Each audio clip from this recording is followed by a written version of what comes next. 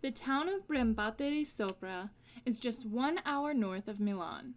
It is small and quaint, and it's known for being beautiful and peaceful. Until it was shaken to its very core one day in November 2010. A beautiful and talented girl goes missing, and the case would turn out to be one of Italy's biggest and most expensive manhunts in its history. We are your hosts, Helen Allen and Sherry Ferreira. This is The Chalk Line.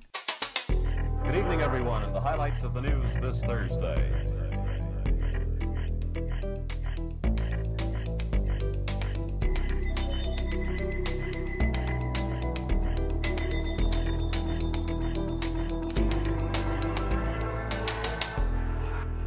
Okay, so I just want to start this case off with a disclaimer, and I'm so sorry that our are bringing you two cases in just a matter of 2 weeks where we cannot pronounce. Oh my god. Yeah, no. So it's not easy. I'm gonna try to sidestep the ones that I really can't do, because there's no reason for me to do it such injustice. And you'd get, people would be even madder if you did do it and pronounced it wrong. So you know what? I don't know how to please people, but I'm gonna have to say some, and you're just gonna have to deal with it. And the only languages I do speak are, I'm the only language. Yeah. Flexing. Yeah. The only 3 languages I speak. No. So let's jump right in. Yeah. Yara Gambirasio is 13 years old when she goes missing on November 26th, 2010. She left home to go drop off a stereo to her instructor at her local gym. She was a gymnast, and she was very good at gymnastics. It was her life. And she was prepping for her rhythmic gymnastics display, which was going to be that following Sunday. So much talent. Yeah. Just that sentence alone, I'm you better tumble, girl. She's the cutest. I love this. I live for a gymnastics girl. Oh. Because I could never. Right? I'm too long to be good at gymnastics. So I was always jealous of the short girls who could work it on the floor. Oh my god. Anyway. I love it. No. So this was around 5 o'clock that she left. But by 7, her family had still not heard from her, and they knew that she was just going to do that one errand, so they knew that 2 hours is too much. Yeah. By 7:11, her mom calls and gets her voicemail, so this has her really shaken up. They end up calling the police. The dad calls the police at 7:30ish. The call was put through immediately to the public prosecutor's office, which was in the center of, the provincial capital, Bergamo, Okay. which this is, 11 kilometers east of Brembate di Sopra. The magistrate on duty was Letizia Ruggeri. So good. She was a magistrate for almost 15 years, so she knew exactly what to do when she gets this call.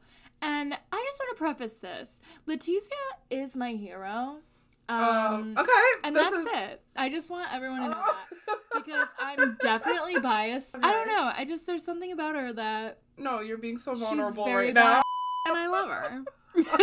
And so don't you say anything about Letizia, because I will get you. Okay. Within minutes, she dispatched both state police and military police to Brembate di Sopra. Which I just want to say... If this were in the United States, they'd be like, wait 24 hours? Yeah, they'd be like, she's probably at the park. Did you check the park? Is the marriage okay? Because maybe she needed a break from you guys. But, in Italy, they were like, let's find this girl. I love it. Yeah, it's refreshing. It's nice. It's nice to do a case where you're like, okay, from the get, no issues. I mean, of course there's a missing person.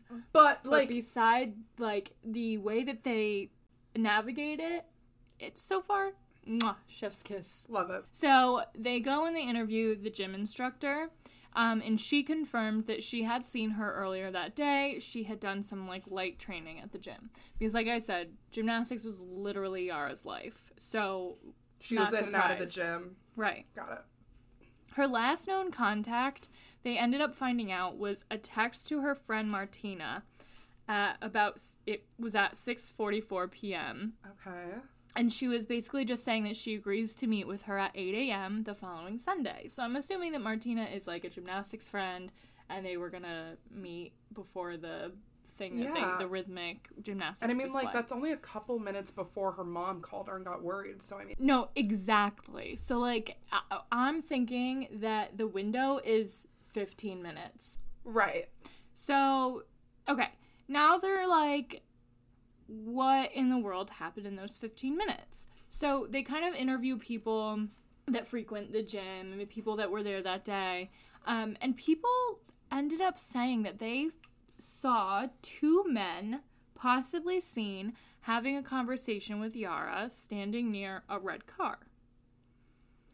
I just want to explain the gym, too, because I think it's important to have a picture of it in your head. Give me the blueprints.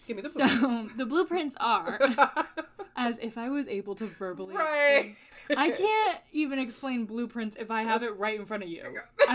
You could be like, look, it's a box. So, it's a gym. Yeah. No, but there's like several entrances and exits, and it's like part of this big complex. It has like a running track, a swimming pool, so many courts, so it's a gigantic place. I mean, nobody knows exactly every single person that was around it and there, but these two men did seem to stand out to people, you know, for what it's worth. So they bring in tracker dogs because they're like, okay, let's find out where she went when she left the gym. Yeah. And the dogs actually sensed that she went towards a small hamlet nearby called Mapello, which is not in the direction of her home. Okay. So she either went with someone else away from her home, or she was told to go in a direction. But, I mean, we know that she wasn't in a car, or else the scent would have been cut off. Exactly. So, or she got into a car. Well, like, what we know is that she went towards Mapello, and that's it. Okay. But which is interesting because it isn't towards her home. So what was, you know, what was making her move in that direction? Yeah. And I mean, she's 13 years old. She's not exactly, like, out, like, traversing every Right. It's not like path. she's like, well, next I'm going to go to the mall, and then I'm going to go, like, there's just no game plan here except for dropping off the stereo and going home. And what year was this in? 2010. 2010. Oh, yeah, so. Yeah. So they ended up checking phone signals, and they were able to tell that her last signal was at Mapello at 6:49 p.m. Stop. That is a mere 5 minutes after she sent her last text. So obviously the family is first interviewed here, because when a 13-year-old goes missing, where do you look? And it is more than likely Exactly. someone close to her, so. So her family was actually very well respected and known in the community. Her dad is this large man with thick glasses, according to The Guardian. I'm like, are they fat shaming her father? I know, like, what in the world? I wanted to definitely say, according to The Guardian, Yeah.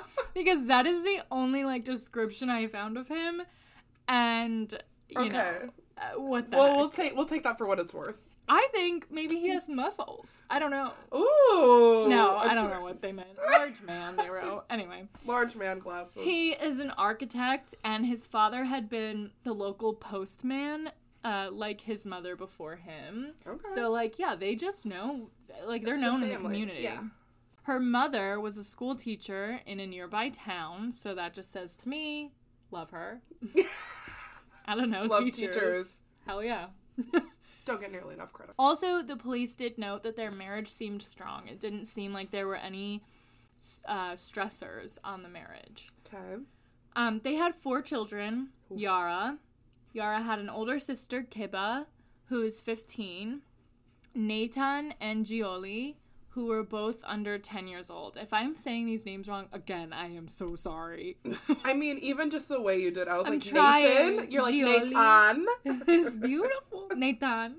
The police also wiretapped literally so many phones. Oh, okay. They traced 15,000 phones that went through Mapello on the day of Yara's disappearance, and you bet your they were combing through conversations. On their throats, the I am police telling were. you, what in the world are we not doing in Italy? I I mean, I have come such on. respect for this investigation so far. I mean, it's just, like you said, refreshing to see that everyone is doing their job. Right. And you know who is at the literal top stop. doing her most? Oh. I love her.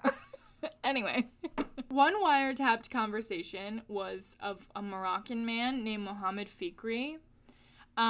He was heard saying, "Forgive me, God, I didn't kill her."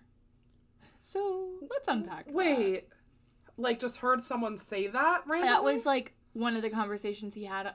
I actually don't know, because I don't know if they Okay. wiretapped his phone in the sense that like they were listening while he was like working, doing about his stuff, and he was Yeah. talking to himself, or I don't know if it was a conversation on the phone. I don't really know how Italy's laws work in the sense of like privacy and stuff like that. I don't know if they would be allowed to tap the phone. I don't even know if in 2010 they had that technology. But He is reported he hearing was this. overheard by the police saying, "Forgive me, God, I didn't kill her." Which to me is suspicious. Very suspicious. I mean, I can't even picture, like, someone saying If he that didn't kill in her, then present- why does he need to be forgiven? Right. And I'll tell you another thing. Well, I won't. Oh. I will tell you later. I don't want to spoil Okay. anything. So, he was working in a builder's yard in Mapello, but by the time investigators got onto him, he was in the wind on a boat bound for Tangiers. But on December 4th, Italian investigators, who were doing their job, intercepted the vessel and arrested Fikri. They were like, stop that ship. God! I know. It's really good to hear. makes me It's really good to hear all of these things, like, go well. They searched Fikri's van, and they found blood. But, hate to cut this story short, the blood ended up being unrelated. And Ruggieri said that everyone wanted it to be him because he was foreign. Okay. So, yes, in a lot of the news articles, he seems very sus, but I think a lot of that is also them building it up because Okay. of the fact that he's foreign. So it's difficult to say what is unbiased.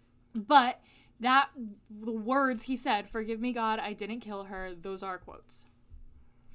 Moving on, though, because he is no longer really in the police's viewpoint. Italian TV at this point was consumed with the news, and time is starting to pass. Like, it's now winter. It's, the family is beside themselves, and they actually, like, kind of lock themselves away. Like, they lower their shutters, and they even turn down the idea of this, like, torchlight procession to raise awareness, which a lot of people deem weird. But they did have instead the nuns from the Ursuline order who they like taught at Yara's school. They did go and pray with Mara, who is Yara's mother. So, and a mass was held instead of the procession, and the rare statements from the parents, like, people didn't like them because they were saying, like, we want privacy and patience from everybody. But, like, listen, well, like we always say, you cannot judge somebody by how they're grieving. But on top of this, the family being reserved isn't really that alarming because it's sort of the culture of their region. I was just gonna say, like, them being religious and, like, Yes, having this sort of relaxation, that listen, seems normal. So the province of Bergamo is much closer to Switzerland than Naples, and the Bergamaschi are generally more reserved than, like, the people who are more southern. Yeah. So it's kind of like how they always say, like, Italians are warm. Like, people from Switzerland are not as well known for being, like, super warm. And so they have more of, like, that type of culture. Quote, "It's in the spirit of mountain people to disdain gossip and not to repeat nonsense," says Piero Bonicelli, Period. the editor of Araberara, a colorful local newspaper. He told that to The Guardian. So I think that kind of sums up why the family is not necessarily grasping at every opportunity to speak in the press. Yeah, and I mean, thank God that they're getting all this attention that they honestly don't even really need to be out there. Exactly. The thing is, they know that the police are doing their job. They know, they they have faith in the fact that they will get their daughter's answers soon if, not, they at least want privacy. Yeah. Because they deserve that. So I mean, that's what they can protect, you know, it's what they have control over. Exactly. But, you know, they are obviously desperate to find their daughter still. And so they do end up sharing some photographs of Yara with the press in the days after her disappearance. So that's what everybody kind of has to go on. Okay. They're very cute pictures, like one of her taking communion, one of her, like, doing splits in the gym, a studio photo of her in a yellow top, in an Italy football shirt, which, soccer, on the beach. But no one came forward with, like, any useful information at all. Eventually, her parents do make a televised appeal just a few days after Christmas. And the Guardian article says they looked awkward, which I'm like, okay, what in the Because honestly, how dare anybody say, I don't know how I would look if I was, if like, my are you saying daughter they should was be missing. at peace with this? Like, they should look cozy, like their feet should be Yeah. kicked up on the I'm like, sorry that mantle? they've never been on TV before, except for when their daughter's missing. How do you think they're gonna look? It's not an audition. It just made me really mad when I read that. Mara was obviously uncomfortable because her daughter is missing, and they, like, make a point to say that she was unintentionally rolling her eyes, and I'm just like, can we just drop it? I hate it when people really, really, really look into how a mother is grieving, because she's grieving. And even if, like, God forbid the mother is the one that did it, I don't think our answers lie in how she's behaving. I think they lie in facts and evidence, and I just don't ever like it when people are like, well, she did it because she was uncomfortable in that press conference talking about her dead daughter. What? I really don't think that 2-second eye roll is a full-fledged confession by any means. And I also don't think it'll hold up in a court of law. What is this, Reddit? I thought I was on the Guardian's website, not Reddit. Oh my god. Anyway, so I just wanted to point that out. Equally as mad. Let the record show. By February 26, 2011, exactly 3 months after Yara disappeared, a middle-aged man named Scotty with a drone in the scrubland in a small town 10 kilometers south of Brembati di Sopra spotted some rags on the ground with his drone. And then, shoes. Okay, so do they have, like, any leads at this point? Well, I mean, like I said, they tapped 15,000 phones, so ultimately they maybe have 15,000 leads. Okay. Not really a lot. I mean, a lot to go off of. Yeah. But that means it's a lot to comb through, and they don't even know if they are leads. So at this point, no, they don't have any real, like... concrete leads. Yeah, nothing super obtainable at this moment. So, you know, there's rags on the ground and shoes. So Scotty calls the police immediately, and they get Ruggeri on the scene. Stat. Immediately. It does end up being a body. Okay. The body was in an advanced state of decomposition, but Ruggeri could see the black bomber jacket with its, like, elastic waist, which Yara had been wearing when she left home in November. She also had a Hello Kitty sweatshirt on her. So, like, if that doesn't just say innocence and youth, like, when I read that, I teared up because I loved Hello Kitty when I was 13. And, like, it's just heartbreaking to me, you know what I mean? And, it just breaks my heart. She also had her iPod, house keys, and her SIM card and battery for her cell phone. But the phone itself was missing. Sus! So, like, clearly, you know, that's not... She didn't just take this out at 13 and be like, I need this battery, I need this SIM card, like... Right. Somebody left those there, and for what? So, the autopsy was conducted by Italy's most famous forensic pathologist, Professor Cristina Cadaneo.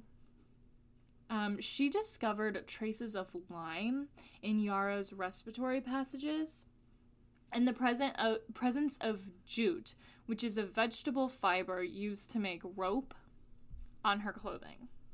Yara hadn't been raped, thank God, although her purple bra was unhooked. She had suffered multiple injuries from a sharp weapon which had pierced through her clothing at various points.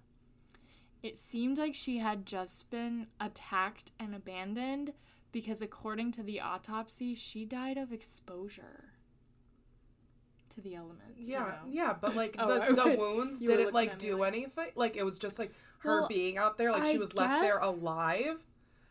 Not that you're like an expert. I'm sorry to attack you. I'm like, okay, according to my forensic knowledge, no, I mean, I guess the wounds were not what was fatal.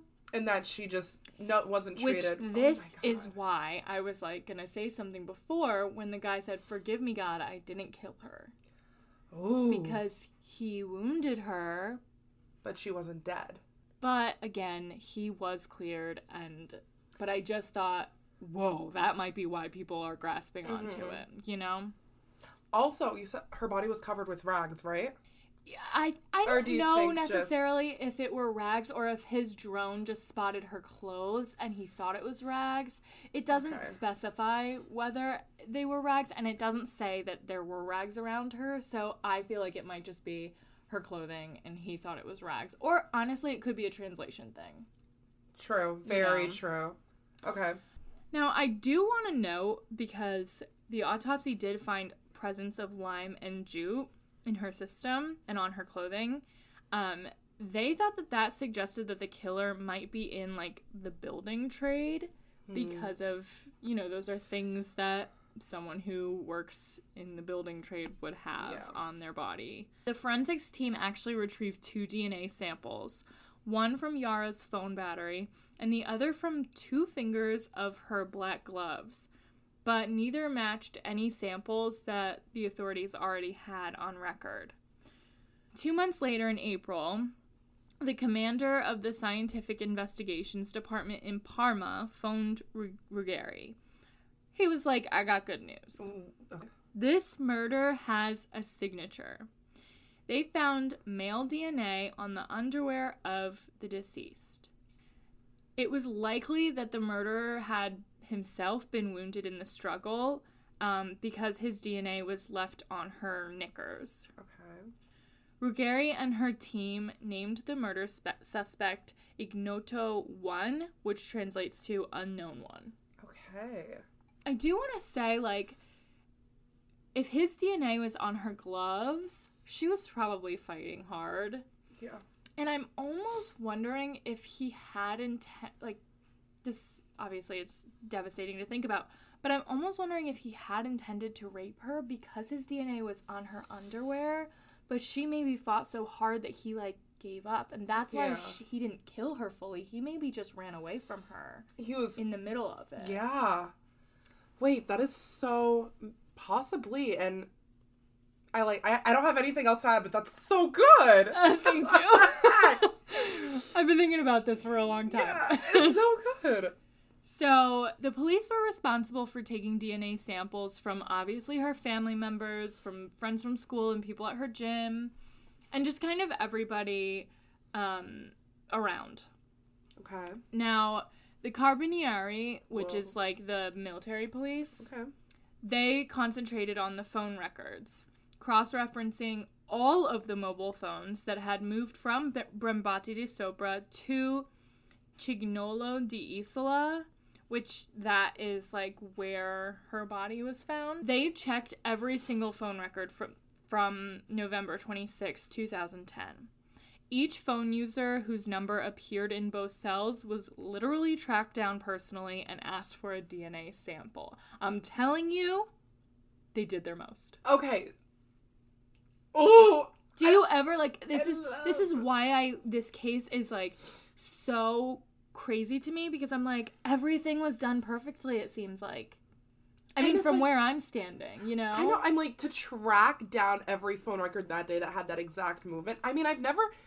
And the thing is, I don't know for sure, but I think our Fourth Amendment kind of bars a lot of the searches that maybe the Italian laws don't have, which I can see that happening a lot, because we do have a lot stricter laws when it comes to... exactly. Like, the government kind of calls the shots in Italy.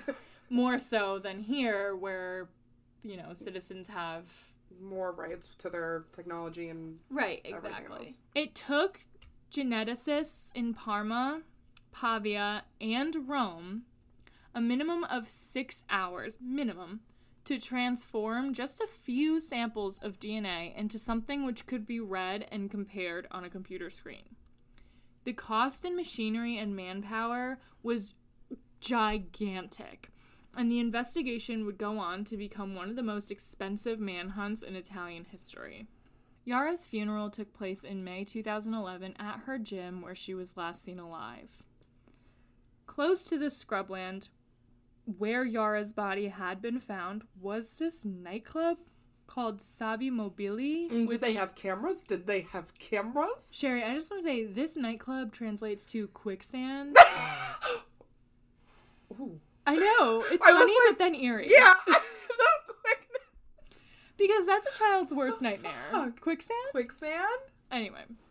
So, Ruggieri knew that murderers tend to dump bodies in areas where they're most familiar. You murder someone, you're not like, I'm gonna dump them 7 miles that way where I've never been, because you don't know if someone's gonna go looking there the exact next minute. You're gonna do it somewhere where you think you know it really well and no one's gonna look. Exactly. My girl Ruggieri knew that. So, it seemed like a long shot, but in spring of 2011, investigators started taking DNA samples outside the club. Literally, they were outside the club. No, they were not outside the club. Like, hey, they were like, you want to go in? Lick this. No, I mean, really, they were doing the most. So, on Fridays and Saturdays, when the club was at its height of busyness, they were like, I'm going to post up right here taking DNA samples. And I mean, by that point, you can imagine everyone's heard about it. So they're like, yeah. They're like, so really, it's getting crazy. Yes. So, Sabi Mobili had a reputation for violence. A young man from the Dominican Republic had actually been murdered outside its doors on January 16th, 2011. But the club actually had very helpful records. Anyone who went to the club required a membership card to get in. The Costco of Italy. It's literally the Club Costco. And so authorities were like, okay, just give us all of the members that went to this club. And they were able to track down anyone who went there regularly. Oh, Sherry girl, it only goes up from here. Let's keep going. I am so in. One of the samples ended up being really similar to Ignoto 1. Okay. When I say really similar, it's not the same sample. It's not the DNA of Ignoto 1. But it is so similar that they know it must be a family member. The man who gave the sample was Damiano Garinoni. I don't... You know what? He's a suspect. We don't... No, he's not. Oh. He's a family member of a suspect. Are you listening? Oh, I'm sorry. Damiano, if you're out there, we give Sherry misspoke. Let the record show Sherry misspoke. Keep going. Okay. So the man who gave the sample was Damiano Garinoni. He had been in South America on the day of Yara's disappearance. Do you feel like Oh, well, you didn't say all that, did you, when I was misspeaking? Well, I did say he was just a family member, okay? Well, I get it. You want to find the murderer. I do, more than anyone else. But, like I said, they were convinced he was a close relative of the murderer. Now, after looking through the family lineage, they found Aurora Zani, his mother. She had gone to Yara's home twice a week throughout Yara's childhood. Okay. She recalled how Yara would always ask her to watch her latest gymnastics moves, and Zani would tell her to be careful not to hurt herself. In 2011, she was no longer working for the family, but she said her relationship with Yara's parents was excellent. But my girl Ruggieri knows better. She followed them. Good. She harassed them. Good. She tracked their calls. As she grilled them. Fried them. Fry them. But they ended up being taken out of the equation. Oh my God. I can't deal with this emotional up and down. I'm really going to need to take a pause. I'm so sweating. I'm so sorry. I'm making you sweat. I'm so easily excitable. I love that about you. It's one of your best qualities. You make me feel so much funnier. Really? I bet people listen and they're like, Helen didn't even say anything funny, but Sherry is losing it. And I like that about you. Good. So a lot of people were mad at Ruggieri for eventually ruling these people out. And people were mad at her for not just that, but also for ruling out that Moroccan man from before. There were a lot of sexist comments, which we are not here for, and one even lawsuit for her, quote, incompetence. But this did not stop my girl. And she did not stop running and grilling people and looking for answers. I love her. She was fighting tooth and nail. She said she didn't take a vacation for 4 years because of this. So, I'm sorry, but back off, right? Take the comments and she then ended up suing that guy who called her incompetent for libel, and guess who won? She won. Guess who always wins at the end of the day? She won. My girl. Everyone else loses. That's true. Go home. The team analyzed everyone, recreated that family tree for months. I'm not kidding. Ancestry.com has nothing. Nothing on the Italian task force. I'm not... Like, put them out of business for a whole 4 years. And like, oh my god, like the Golden State Killer case, like, it doesn't even compare to how hard the Italians worked for this. I'm so grateful for the. Oh yeah. We caught the Golden State Killer. Yeah. You know, you get it. Yeah, we get it. I was just trying to make a joke. That's okay. Anyway, so what was I saying? Totally forgot. The family tree for months. Right. So they looked at dates of birth, places of birth, relationships within the family. The investigators had worked out a complete genealogical, that is not an easy word to say, genealogical tree as far back as 1815, with other branches of the family going back as far as 1716, which Italy is like, been a lot longer around. I am so bad at speaking today. Hello. Everyone's... You know what I said to someone at work? Okay, so the FedEx guy came to pick up if anybody had any packages, and I was in the lobby at the time, so he was like, is this good to go? And I was like, yes, it's good to go. And he was like, can I get your name? And I go, Hekran. And we both just stood there, and I was like, it's Helen. So anyway, they trace back as far as 1716. Damiano Gerononi's father had a brother, Giuseppe, who had died in 1999. Investigators visited Giuseppe's widow in September 2011 and found 2 stamps that he had licked, and they were like, yep, those are going to be ours. One in order to validate his driver's license, and another on a postcard he had sent to his family. So investigators scooped that up, and when the DNA results came back, they had another breakthrough. Geneticists were convinced that Giuseppe Gerononi was the father of Ignoto I, the suspected murderer. Shut the front door. Here we go. Don't tell me it was ruled out. I swear. Keep going. Okay. Keep listening. So, he had 2 sons and a daughter. Now, since Ignoto I was a male, investigators concentrated on the sons, Pier Paolo and Diego. I love the name Pier Paolo, by the way. The drama of Pier Paolo. No Paolo from Lizzie McGuire. This is Pier Paolo. I'm gonna shatter the mic.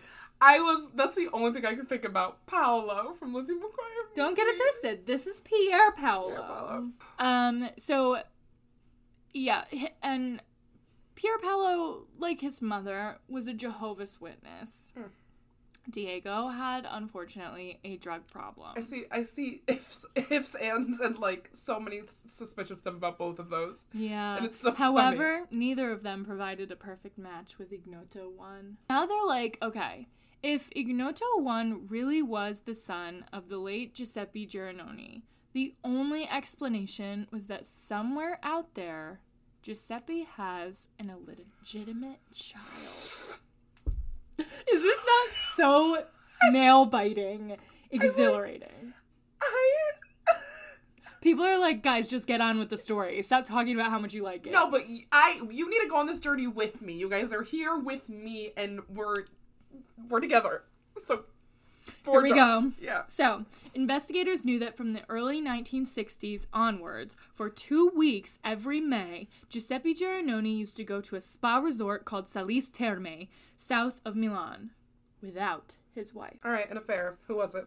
Now, divorce wasn't a thing back then, so they thought they must be looking for a woman who was just unfaithful to her husband. Okay. Gerononi also was a bus driver, so they interviewed many of his colleagues, and they found this mysterious woman, Esther Arzuffi. Okay.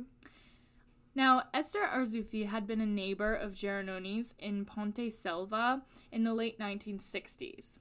In 1966, when she was 19, she had married Gianni Bossetti from Par, a nearby village.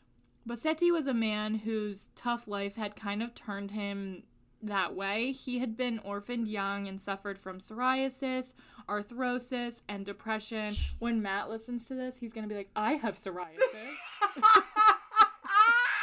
Not me, Matt. Outing Matt's medical history.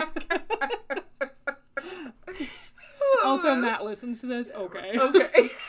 So, Arzuffi seemed very different. She was like an outgoing, good-looking woman. She wore short skirts, says The Guardian, but like, okay, leave her alone. Yeah. She's a woman.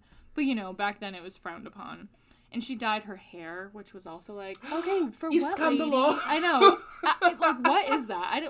Who cares if she dyed her hair? Guess what? I should start, because I have like 5 gray hairs. No, I actually do. Look. 5? Oh my god. It's true. Okay, so she got a job at this textile factory a few miles away in Villa Diogna, and she took the bus every day. Yes, she was the mother of Ignoto I.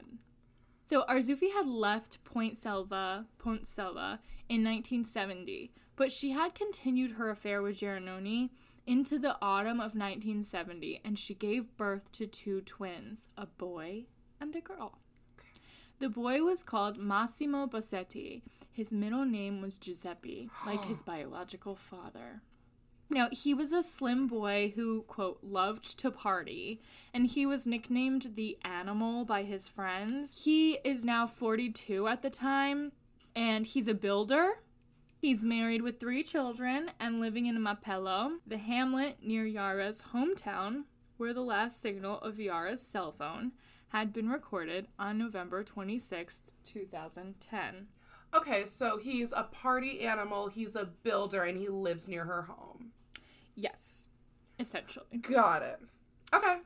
Ruggeri's like, okay, we gotta move fast. She has not wasted one breath during this investigation. She's like, I need a vacation. It's been 4 years. Let's go. Let's wrangle him up. But also could easily go for another 4. No, she's the animal, okay? She is. Suck it. She is. She's doing her job. Okay. June 15th, 2014, she set up this fake roadblock breathalyzing drivers. But you bet it was just because she wanted his DNA. Mm-hmm. I love her. When police officers stopped Massimo Bossetti, they pretended the machine hadn't worked the first time so they could get 2 good samples. If I ever go, you can hit her up on speed dial. I will call her personally and be like, Ruggeri, I need you on this case. Please. His DNA was immediately sent for overnight tests, and the results showed it was an exact match with Ignoto I. I mean, this is they watched Bossetti before arresting him to study his movements and behavior and everything from a distance, because they were like, we're gonna nail this to the ground. I mean, I can imagine they're like, we want anything like further like incriminating if he has anything from it. Like, they find. Well, first of all, on June 16th, Bossetti was arrested and charged with the murder of Yara Gambirasio. And here's what they know. Bossetti had frequently hung out at around Yara's house. He parked his car in Via Donsala, which is behind the gym, and ate at the Toscanazia Pizzeria at the end of her road. He had gone for regular UV showers at the tanning shop nearby. His internet searches were troubling, to say the least. He would, search with words that implied a compulsion for pubescent young girls. And more importantly, records suggested that his phone had been present in Brambati di Sopra on the evening of Yara's disappearance, but had been switched off from 5:45 p.m. until the following morning. In 2016, Bassetti was sentenced to life imprisonment. Now, Yara is buried between her two grandparents in a cemetery just across the road from her gym. There's no date on her tombstone, only a signature next to a photograph of her wearing a white Alice band. All around the grave are mementos left by her friends, gym shoes, a metal tulip, rag dolls, plastic angels, and little bracelets. Often, in the early evening, you can see Yara's father, Fulvio, standing there, gazing at the resting place of his parents and his daughter. Thanks for listening. You can catch us on Instagram at The Chalkline Pod, Twitter at The Chalkline Pod, and follow along with our YouTube channel. The link is in our Instagram bio. Tune in next Thursday for another story.